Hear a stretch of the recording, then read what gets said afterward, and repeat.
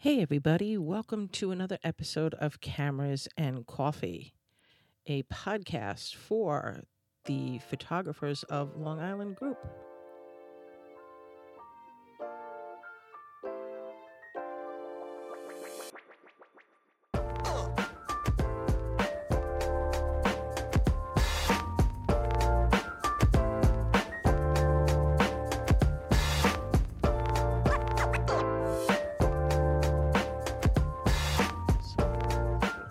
All right, we're recording.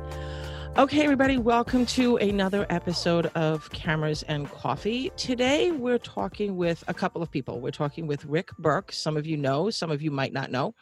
And we'll also probably be talking with John Lamont because of a conversation that came up in the Long Island Sun Chasers page. And the conversation was in regards to filters. And Rick made some very good, strong points in regards to filters and process with filters. So I want everybody to meet Rick and get to know him a little bit and hear what he has to say. We're going to, like I said, just basically have a conversation. So go ahead, Rick, introduce yourself. Hi, okay, I'm Rick Burke. I am a photographer. I now live in Freeport, Maine, right on the Maine coast. Lived on Long Island for 21 years, which was how I got involved with the Sun Chasers back before I relocated to Maine. Worked for Canon USA for quite a while. Owned my own studio on Long Island for a little while. And now I am I guess you could call it a professional fine art photographer. I sell my prints and my work. I license it through an agent, and I am also an educator. I teach workshops. I've taught workshops for Canon. Now I'm working with Blue Hour Photo Ventures out of Boston. That'll start in 2021, God willing, that we can do those things. And previously I was with Hunt Photo and Video as an instructor as well for their Hunt's Photo Adventures. So I get around. Okay, good. But, yeah. So the conversation, and do you remember who originally started the conversation? Yeah, I have it up here on my screen, actually. It was Patty Ann Guilfoyle. Okay, yeah. Go ahead. You know, I mean, it's unclear what her gripe was exactly. She asked for a no filter section because she never enhances her photos in software. She didn't really specify whether it was any filtering or any processing, but I kind of took it, and this may be me making assumptions, so I'll leave room for that. But I kind of took it that she views any processing at all in a negative light. And there are people out there who do it, who they like to tout the fact that their images come straight out of the camera and they don't touch them except to crop. Right. And my stance on that was, well, just because you're not touching them doesn't mean they're not being processed. Cameras all have a setting in them. In Canon cameras, it's called a picture style. Nikon calls it picture control. Sony calls it picture control. Fuji has their film looks. And what those do is those are settings for processing photos. It's just done in camera rather than on the computer later on. So if you're one of those who chooses to say, well, straight out of camera, that doesn't mean it wasn't processed. It just means you let a software engineer figure out how your picture's going to look for you. Whereas those of us who process in Photoshop or Lightroom or whatever your imaging processing software of choice is, we take control over that last step and get our own looks out of it if we want to. Right. And those settings in each of the cameras, when you go back and you say that you're letting someone else take control, it's a generic setting. So even though it may say vivid, it is vivid, but it could be, generic across the board where you prefer more this, even with landscapes, portraits, it has them. I mean, I'm a Nikon person, so it has those different things, but it's a generic kind of setting. Right. Yeah, okay. They're kind of a one size fits all. It doesn't look at the image and say, well, this is backlit and I need to open up the shadows a little bit so I can get some detail out of it.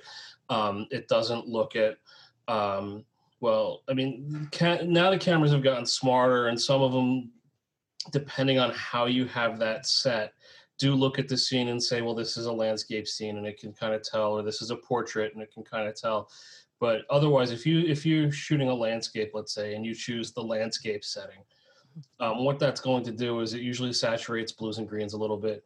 It adds a lot more contrast to the scene to make it pop more. But and it also adds a lot more sharpening too. But in the process, a lot of times it will lose detail, and it will lose color as well. You know, you might be looking at a sunset with these very light wispy pinks in the sky that, you know, are very delicate in terms of the color that's there. It's very faint and very soft, and the camera will lose that because it's kind of doing with broad brush strokes what really needs a fine brush. Mm-hmm. So you know, a lot of times I've had people come to me on my workshops and say, you know, my pictures don't look like yours. Why not? I was at that same sunset that you showed us this morning on your phone, because I'll go back to my room after a sunset and process the image and put it on my phone so I can show it the next day. And they go, mine didn't look like that. Why not? And it's always the processing. I mean, if they're standing next to me and I'm sharing my settings on camera with them, so, you know, or they're using their meter and they're getting a proper exposure out of it, there's no reason that they shouldn't have those wispy pinks or purples or bright oranges. But a lot of times the camera will just crush those and get rid of them because the camera is applying too much contrast or too much saturation to certain colors and not enough to others. And you end up losing a lot of that. So. And the thing is, with those settings, you can't get away from them. It's not like you can turn them all off. No, you know, they're there no matter what you do. Yeah, each camera also has one. Nikon has one called flat that is very. I don't remember. It looks very bland on the camera screen. Okay. So, and that's designed to give you kind of a blank slate look to things. Also, you know, Canon has neutral and faithful, which are kind of similar. Fuji, their Pro Neg standard is kind of that way. Okay. Sony doesn't really have a flat. They have a neutral that's, you know, still not neutral enough for my taste, but I live with it. But what the reason why, even if you're shooting RAW, you still have to pick up a picture style or picture control to go on your camera, because when you look at the screen after you take a picture, the camera has to have some way of showing you that RAW file. Right. So it's going to apply whatever picture control you've selected so that it can say, okay, here's what it looks like based on what you selected right now.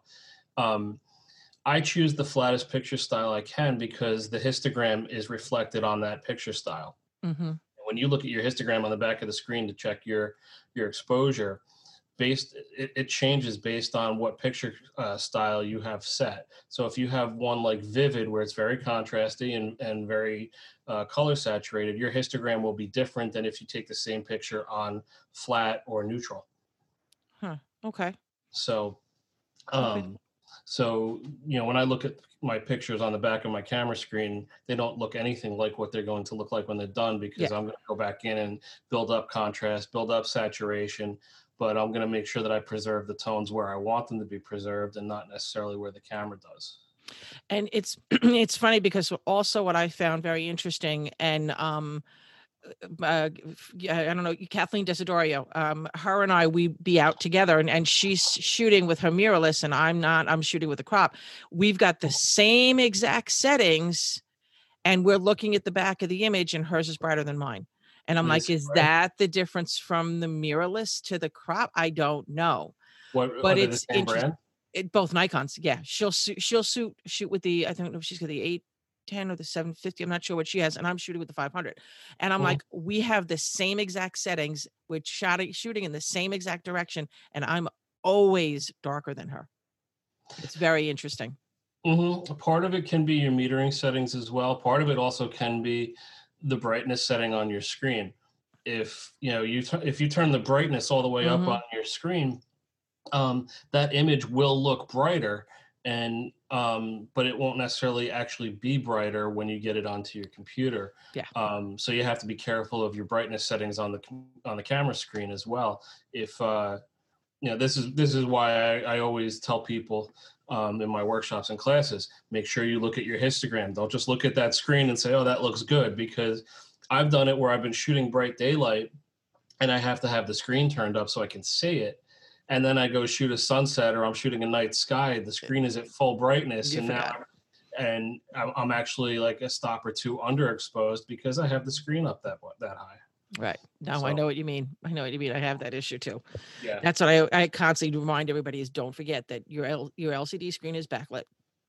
So the strength of it, and it looks brighter on yours than it does on mine. It's just the way you have it. So, but this whole thing with the processing. I mean, like you said, we don't know if what she was referring to by way of filters, if she meant like over processing, because I've been in the area where I've seen the images, and you can assume at this point that the person is somebody that's fairly new, so they're playing, they're trying, it's very, very blue, and it's like, okay. But and this is where I want to get into the conversation with John, because there's an emotional part of it too. So I think that might be like a whole different thing too when people do that. And like I said in the conversation, it's subjective too. It's definitely subjective. Of course, we're all photographers, and we would love it to. You want to be able to be where you can show exactly what you're seeing. I mean, and that's very hard to do with a camera. So you have to do some form of processing, and even sometimes with the processing, you still can't get it. Yeah. Even cameras in general, I mean, they're never going to give you exactly what you see, because as soon as you slap a lens on that's not a normal lens, say you go with an ultra wide or a telephoto, you're stretching or compressing perspective. You're increasing the angle of view that your eyes don't necessarily have.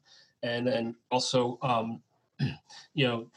you're also dealing with, well, how did you expose it? Your eyes have much greater dynamic range in terms of the highlights and shadows they can see than a camera does.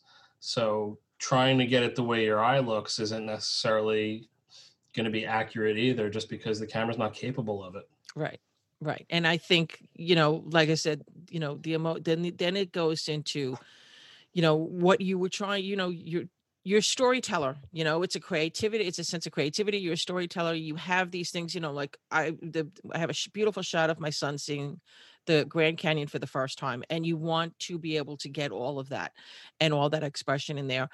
But the camera, like you said, it can't always get everything. You can't see all the way across. You can't see down. You can't get those colors. I can remember being out west and being frustrated and saying, why am I not picking up these colors the way I saw it? And some people will just, overdo it just to get the point across, which is, that's what I think is what part of the problem is when people say that they're overprocessed. Yeah, there's definitely, to hit your first point, there's definitely a personal preference involved too. I mean, I started shooting landscapes on film about 25 years ago or whatever, but on Fuji Velvia, which is a very color saturated, very contrasty film. And that's kind of the style of color and contrast that I, was drawn to, which is why I chose that film in the first place.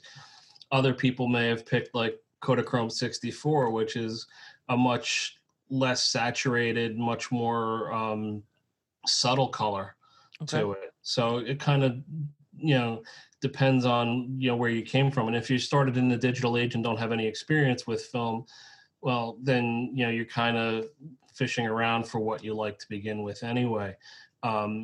And if you're just starting with processing, or if you see somebody who's just starting with processing, there is a tendency to go too much. I was guilty of it. We all were. And there's always that temptation to push that slider as far as it'll go. And you learn over time that restraint is a good thing. I got to a point where I would push the slider as far as I thought it looked good, and then I would actually back it off a little bit to where I started to think, well, maybe that doesn't look quite as good, but in the end, it actually looks about right. Okay. So, as you gain experience with editing, you start to learn where things should end, as opposed to, Yeah. like back when like HDR was really big and everyone was doing these really um, bad HDR conversions with, Yeah. the stuff got crunchy, the colors got muted, Right. and there were halos galore everywhere. And everybody was like, "Oh, that looks so cool," because it was new, and nobody knew anything about it. And then people quickly tired of it, and now people are still doing HDR, but it looks a whole lot better than it used to because people have gotten to the point where they're like, okay, yeah, it's fine to do that, but let's back it off a little Yeah. bit. It's cool, but make it a little bit cool. Yeah, Instead of exactly. making very wide cool, a little bit cool. Right. I mean, but it's like that with everything. I mean, even when you get down to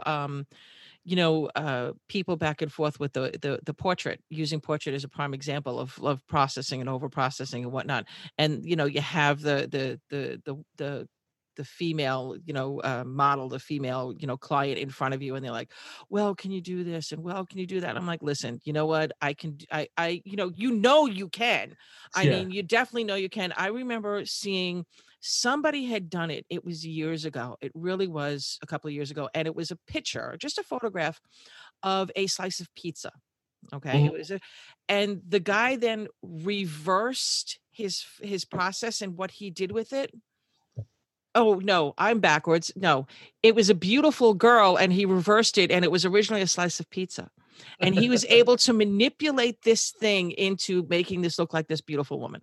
And, you can, if you know it very well, if you know Photoshop well enough, you can manipulate something drastically. But you know what? Your client, do you satisfy the client? Do you not?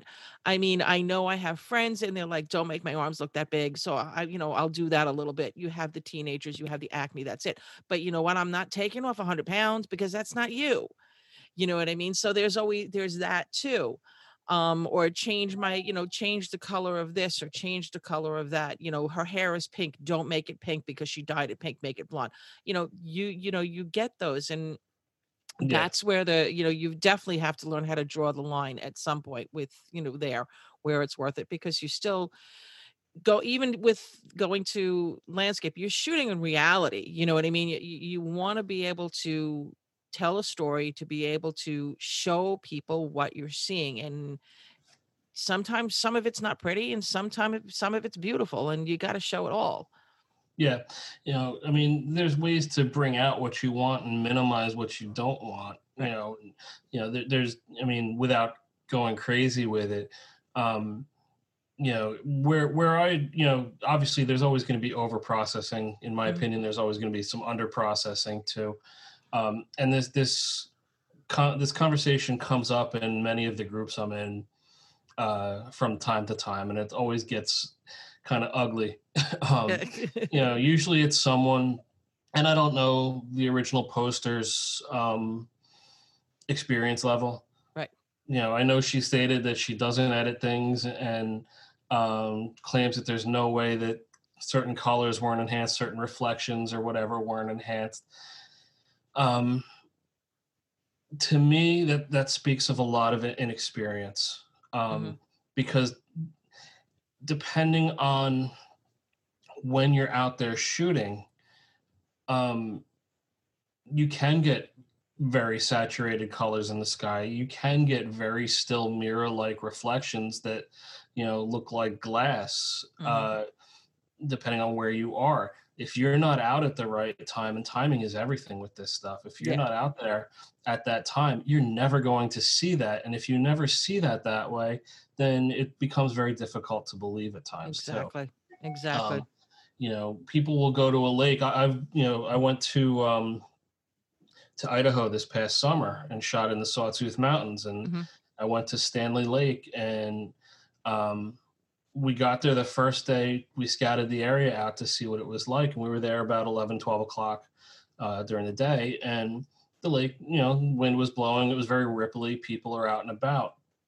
We went for sunrise the next morning, and the lake was mirror-like. It was perfectly still and calm, and that happens when, people haven't started their day yet. So, I mean, nobody realizes how much turbulence people actually cause in I the know. air, and then that air causes the water to ripple. When there's nobody around and it's just you and nature, that water is going to be very, very still unless it's windy. And if it's a calm day, you'll get that mirror-like reflection, and you can capture that. Yeah, I mean, we've even had those days here on the bay. Hmm. We've all seen them. We've all had those mornings where it's just like, you got to be kidding me. So Hmm. yeah, no, it like you said, it's the time of the day when you're there, and if you've never there, you don't know. So Yeah. So I mean, I think a lot of it becomes experience. You have to realize that, if you get there for a sunrise, if you get there at sunrise or later, you're not going to see those colors the way they are a half hour, 45 minutes before sunrise, when the sun is still below the horizon, but that underlighting is starting to happen on those clouds. And that's where you get those blood reds and those deep oranges. Um, what before the sun has actually come up. Once the mhm, sun is up, that goes away, mhm. um, and it's not going to look like that again. So if you don't see that, if you're not, I have plenty of students who've come to me and like, yeah, I'm not a morning person. I'm like, well, then you're never going to get that. Right. Um, you know, you might get it at sunset if you stick around and get a great sunset, but a lot of people they watch the sunset too, and as soon as the sun goes below the horizon, they're packing their stuff up, and I'm like, No, what no. are you doing? Yeah. They're like, well, sunset's over. I'm like, no, it isn't. Wait, Yeah. because those clouds are still there, and that sun is going to light them up as soon as it's below the horizon. And sure enough, you wait 15, 20 minutes or so, whatever, and you get that nice orange afterglow. And sometimes if it's good enough, you can be there almost up to an hour after Hmm. and get those colors, because it just catches that little tip of the cloud or the little, yeah. And it's funny because you don't realize when it comes to things like color, and everybody say oversaturation. Well, Mother Nature is the perfect, she's the one who created the colors, and there they are. I mean, our job is just to, show it. And a lot of times it's not even close to being saturated or oversaturated. So, it's, you got to be there at the right Right. time. So, Yeah, yeah. It's hard to explain that to someone. I have a picture of the Brooklyn Bridge at sunset that I took in like 2008. And I took the subway down from Penn Station. I took Long Island Railroad into Penn Station, then mhm. took the subway down to Cadman Plaza, walked up onto the bridge from Cadman Plaza, and the sky was on fire. Um, Wow. it was just gorgeous. It's still one of my more popular images. Um, but the I've had people at art shows look at it and go, "Was that really like that? Did you Photoshop that?" I'm like, "Yeah, it was really like that. I didn't have to touch that sky. It was awesome that night." Um, if they don't, people who don't normally notice those things, and us landscape photographers are a different breed with that. We Mhm. notice all that kind of stuff. If they don't normally notice that stuff, then they're never going to see it or realize it until we show them a picture of it, and they're going to go, that can't be real. I've never Right. seen that. And it's like, yeah, you probably did. You probably just weren't paying attention to it. Right. Well, let me ask you, because using, you did that story you just said about Brooklyn Bridge. What do you think about now this whole thing with the new IA, that the new sky thing that Photoshop put in there now? You think we're gonna see a lot more of Hmm. that's not true, that's not true? You are, and what's going to happen? People who do sky replacements, I don't. It takes it away from being a straight photo and much more into photographic art.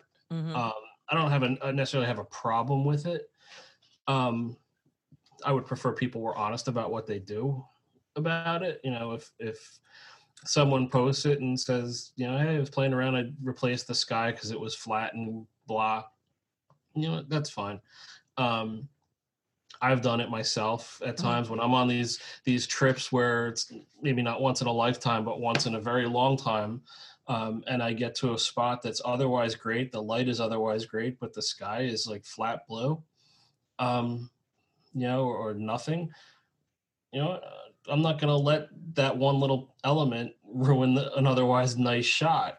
Okay. So I'll drop in a sky. Um, So then that is said, Sorry. There's a well, there are telltale signs to bad sky Right. replacement. You have to pay attention to where the light is coming from and make sure that you match. If it doesn't match, it's going to look obvious. There was one, I don't want to call her out, but there was one in the Sun Chasers group a while back. Someone was playing with sky replacement, and there were actually two light sources in the image. There was one light source coming from the side and one like in the middle of the image as like a sunset. And the average person might not notice that, but as a photographer, you kind of look at it and go, well, wait a minute. If you have the sun there in the middle, what's that coming from the left? So because now I'm wondering, because this is becoming a thing now, all of a sudden, like I said, Photoshop did this. We're going to have to define the two categories or create new one where it's more of a fine art photography as opposed to what, natural. I mean, what are we, that's my concern, because you're going to, I mean, not for nothing, it's a new toy. You play with it. It looks Sure. cool. You know what I mean? But is it going to make us lazy? Is it going to start a whole new category? Is it going to, it's like the cell phone. Well, it's been there for a while. It's just been harder. Yeah. Now it's easier. So, I mean, it's a lot more accessible to the masses. I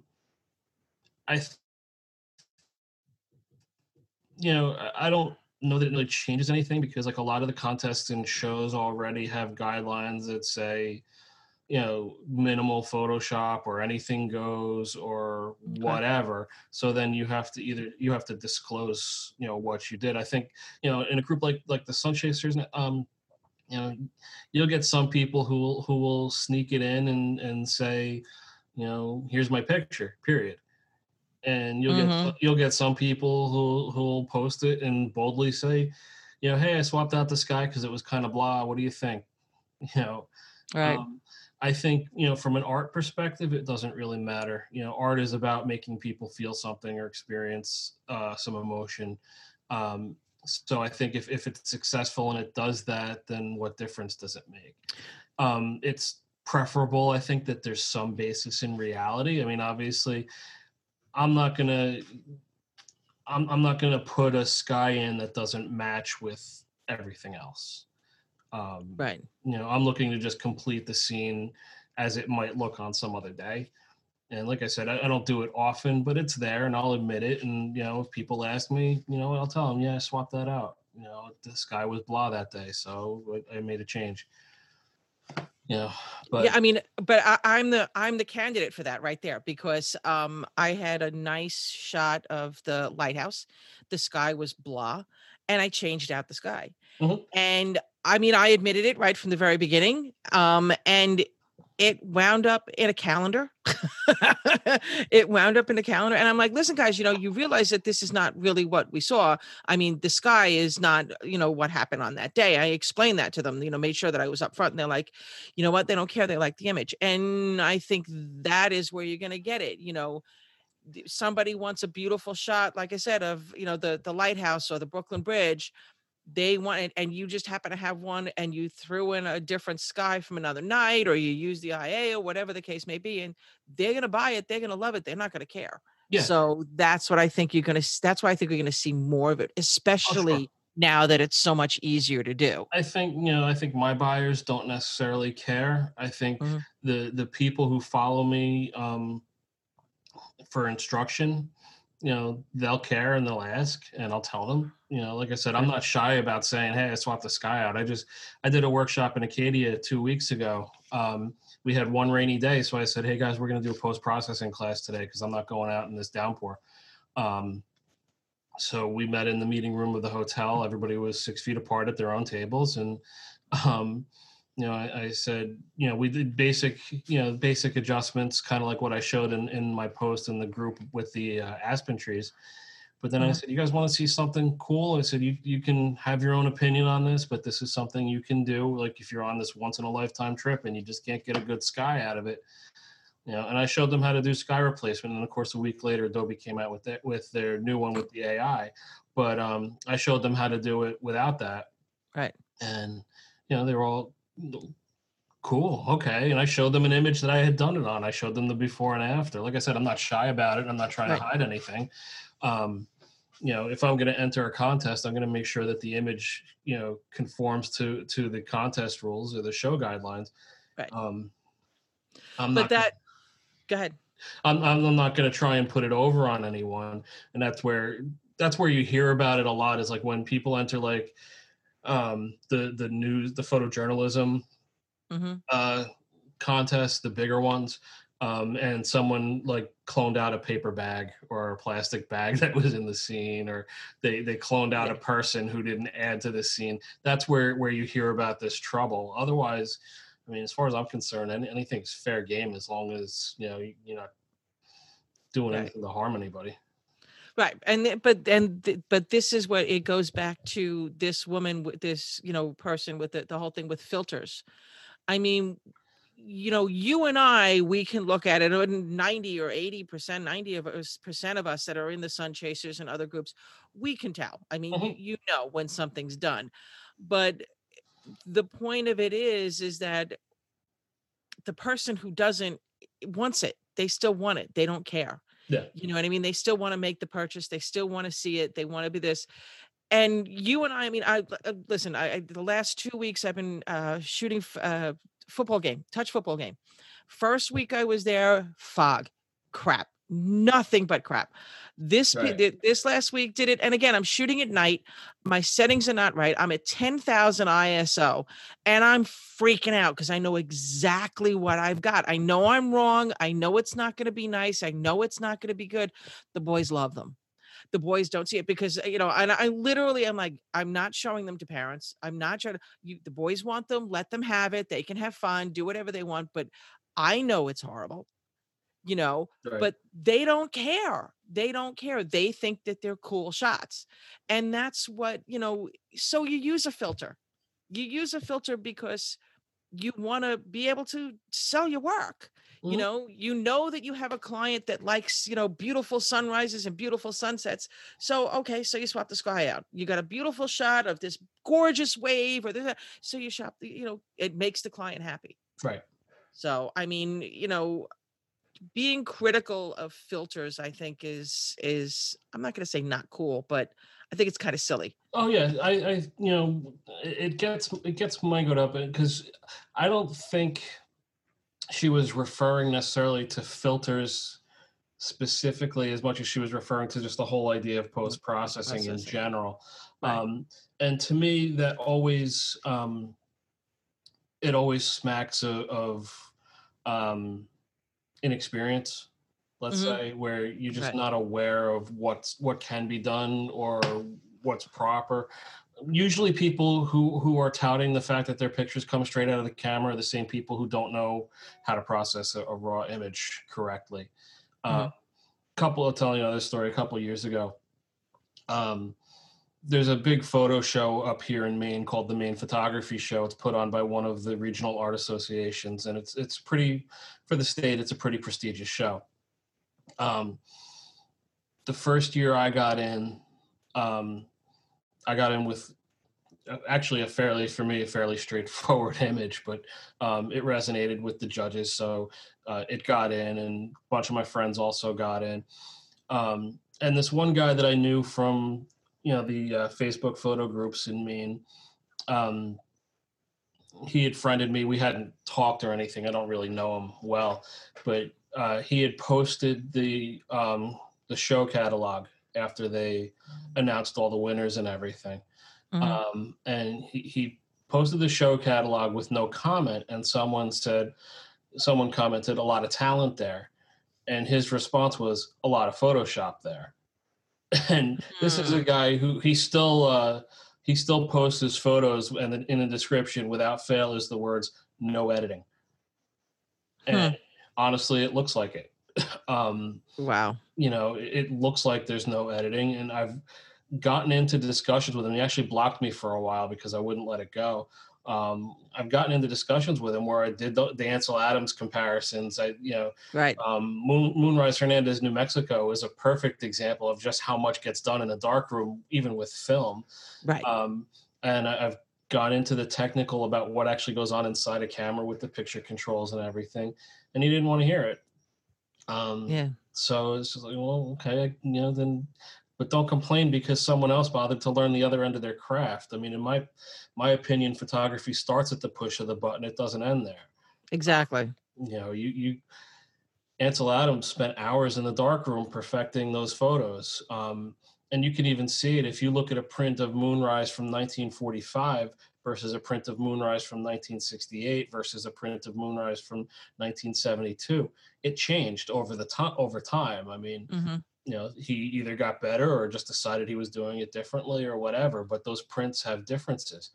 Right. So, you know, to sit here and complain that someone is editing their photos in Lightroom or Photoshop to bring out the best in the photos, it's just kind of petty.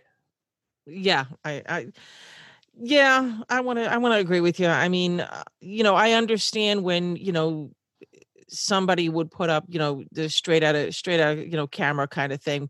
But then, it's like, all right, the people are posed great. You got great poses, but you know what? You could bring a little bit more color into that. It's kind of dull or it's Mm-hmm. too much, so yeah, I understand that, what you're saying. Is it petty to turn around and say, it's again, it's an emotional thing, Mm-hmm. like I said, then it goes into, you know, I had been called out by somebody many years ago, and you know who it is, but I won't bring up names here. Um, and it was basically it was an image, and it was oversaturated. It was definitely oversaturated. And I just said, good job. Right. That was it. And I was literally called out of like, you don't know what you're talking about because you said that. I'm like, you know what? Not for nothing, but you have no idea what this person was trying to do with that image. Do you know what he was doing? Do you know what she was trying to implement? Maybe she's trying to, use her creativity to put out an emotion to what she's feeling, what she's going through, or what, you can't turn around and you judge anybody for anything as far as Right. I'm concerned at any point anymore. I'll refrain from critiquing images unless it's specifically asked for. Mm-hmm. If someone says, hey, can you give me a critique on this? I'll be more than happy to say, in my opinion, it's oversaturated, it's too contrasty, or it's not contrasty enough, or your white balance is off, or it's overexposed or underexposed, and your composition is a little wonky. I'll be more than happy to give a critique, and I'll suggest fixes. If nobody asks, and I don't like Mm-hmm. the picture, that scroll wheel on my mouse works really well. Yeah. No, I know. It's, to me, it's kind of, it's so easy in this day and age to get caught up in this stuff, and people get bold behind the keyboard. Yeah. To me, photography is personal for everybody. So That's it. if you don't want to edit your stuff, that's fine. Don't edit your stuff, but don't take issue with people who do. Exactly. I mean, Yeah. I enjoy coming home after a trip and, spending the next 3 days on my computer going through my work and editing it to get what I want out of it. Exactly. If you're fine downloading and just posting unedited photos to Facebook, that's fine. It wouldn't be my choice, but if that's what you like, then hey, that's what you like. But don't criticize. Yeah, don't criticize the person that does. exactly. If you ask me for critique, I mean, to me, it's kind of like, back in the film days again, if you remember that, there were people who had their own home darkrooms and would Right. go home and process their own film and then print their own film on their enlarger. And there were people who just went to the 1 hour lab and would just, drop the prints off at the 1 hour lab and get their 4x6s back and go, okay, well, maybe I'll blow that one up and maybe I'll blow that one up. Right. But, does that make the person with the 4x6s at the 1 hour lab any less, than the guy who goes home and painstakingly develops their own film? Not necessarily. The guy who develops their own film has a whole lot more control over his final image. Person who is dropping it off at the 1 hour lab is at the mercy of the pimple face kid at the machine there, Right. doing the thing. But if you enjoy what you're doing and you like what you're getting out of it, who's to say you're wrong? Right. Because like you said, going back to using the three different moon images from was it Ansel Adams? Yeah. You know, each time he either saw something different, felt something different, or was trying to convey something differently, which is why he probably changed it. Or he was able to do more of like, this is what he had to work with, and this is what he got back in 19 whatever, and now 1970. This is what he was, because things have changed, and he can get more of what he had pictured in his mind, because that's what it comes down to. It's what you have pictured in your mind. You take the shot. I mean, going back to the sports, I want to get that shot, Mhm. and I think I've got it, and I know that specific shot, I can't wait to get home. I mean, listen, being out in Las Vegas for a month, okay, and I know uh, I don't know how many hundreds of pictures that I had, but it was three of them. I knew I wanted to get home and edit. I wanted to get those ones to get them in, because I knew what I wanted to do with them. Right. So it's a personal thing, and to turn around and say, that it's wrong, it's not, it's wrong for you, fine, but don't criticize anybody else, like you said. It's if they want to do it. Yeah. So no, Like I you're right. said, the scroll wheel works really well if it's not Exactly. something you want to see. Exactly. Um, So you okay, well, thanks, Rick. What do you have coming up? Do you have any more workshops that we need to know about? Maybe we can hit you up if we ever come Not up there. not at the moment. Like I said, uh, I just finished the Acadia workshop with Hunt's Photo Adventures. Due to the pandemic, they're having to cut back, so I got to be the odd man out there. Oh, So I just signed an agreement with Blue Hour Photo Ventures.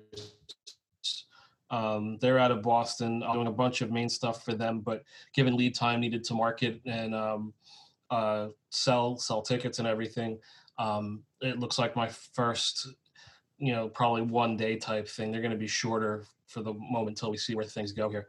But gotcha. my first events for them probably will not be until January. So, Okay. in fact, that's my job this week, is to submit a couple of different Events. workshops for them so that they can Okay. get going on marketing them for me. Well, when you have something set, please let us know, because we are adventurous people. We're always looking to go someplace. So, I will. I am working on, it's not definite yet. I am working on a coastal Maine, probably a 4 day workshop, assuming Blue Hour wants to take a chance on something that long. But it'll be based out of here in Freeport. I'm working with a friend of mine who owns one of the bed and breakfasts in town. okay. Um, so if I can get that up, I'll definitely let everybody know, because that one should be a lot of fun. There's a lot of great stuff right in the area where I moved into a great area. So Lucky you. a lot of good stuff to shoot around here. So Cool. Good. I have to get up there. I know Kathleen was up there a couple of weeks ago, and she had a great time. So, yeah, she had contacted me before, and I gave her, that night that she got her Star Trails and the Milky Way shot that she got, I had contacted her and said, hey, it's going to be clear tonight. It'll be a little cold, but it'll be clear. Head to Jordan Pond for Star Trails. Because Milky Way, there's like a 20-minute window that the Milky Way was visible, at least the core. So I said, go to Jordan Pond for Star Trails. And because Jordan Pond runs north-south. So if you stand at the south end, you're facing these two mountains called the Bubbles on the north end, and then you get the stars in circles over them. So wow. Yeah. it was the perfect spot, and she got some good stuff out of it. Yeah, she got a nice shot. She got a really nice shot. So, all right, Rick, thank you very much for talking with us. I appreciate it. Anytime, Sue. And yeah, we may hit you up on a couple of things. I've got I do Topic Tuesday, and I've got this thing that I've got coming up. We're going to be talking about composition. Awesome. Or this article that I found that this guy put out about his top 8 things in regards to composition. I kind of pretty much blew holes in a lot of them, but you'll hear them. They'll be there. Sounds good. Let me know. All right. Thanks a lot, Rick. I appreciate it. Thank you. Have a good one. You too. So, yeah, once again, I want to thank Rick for having a great conversation with us. Really appreciate it. I'm going to make this interview a standalone interview, and I'm going to make John's a standalone also, because John and I had a great conversation in regards to this, and we wandered around a little bit more. But yeah, that'll be coming up real soon. Don't forget the website, Photographers of Long Island, or photographersofli.com is the website. Check it out. There's all kinds of information in there. And like I said, Topic Tuesday, we're hitting up composition because it's a really, really large topic. So I appreciate everybody tuning in. I appreciate everybody listening. And I will catch you again in a little while. Take it easy.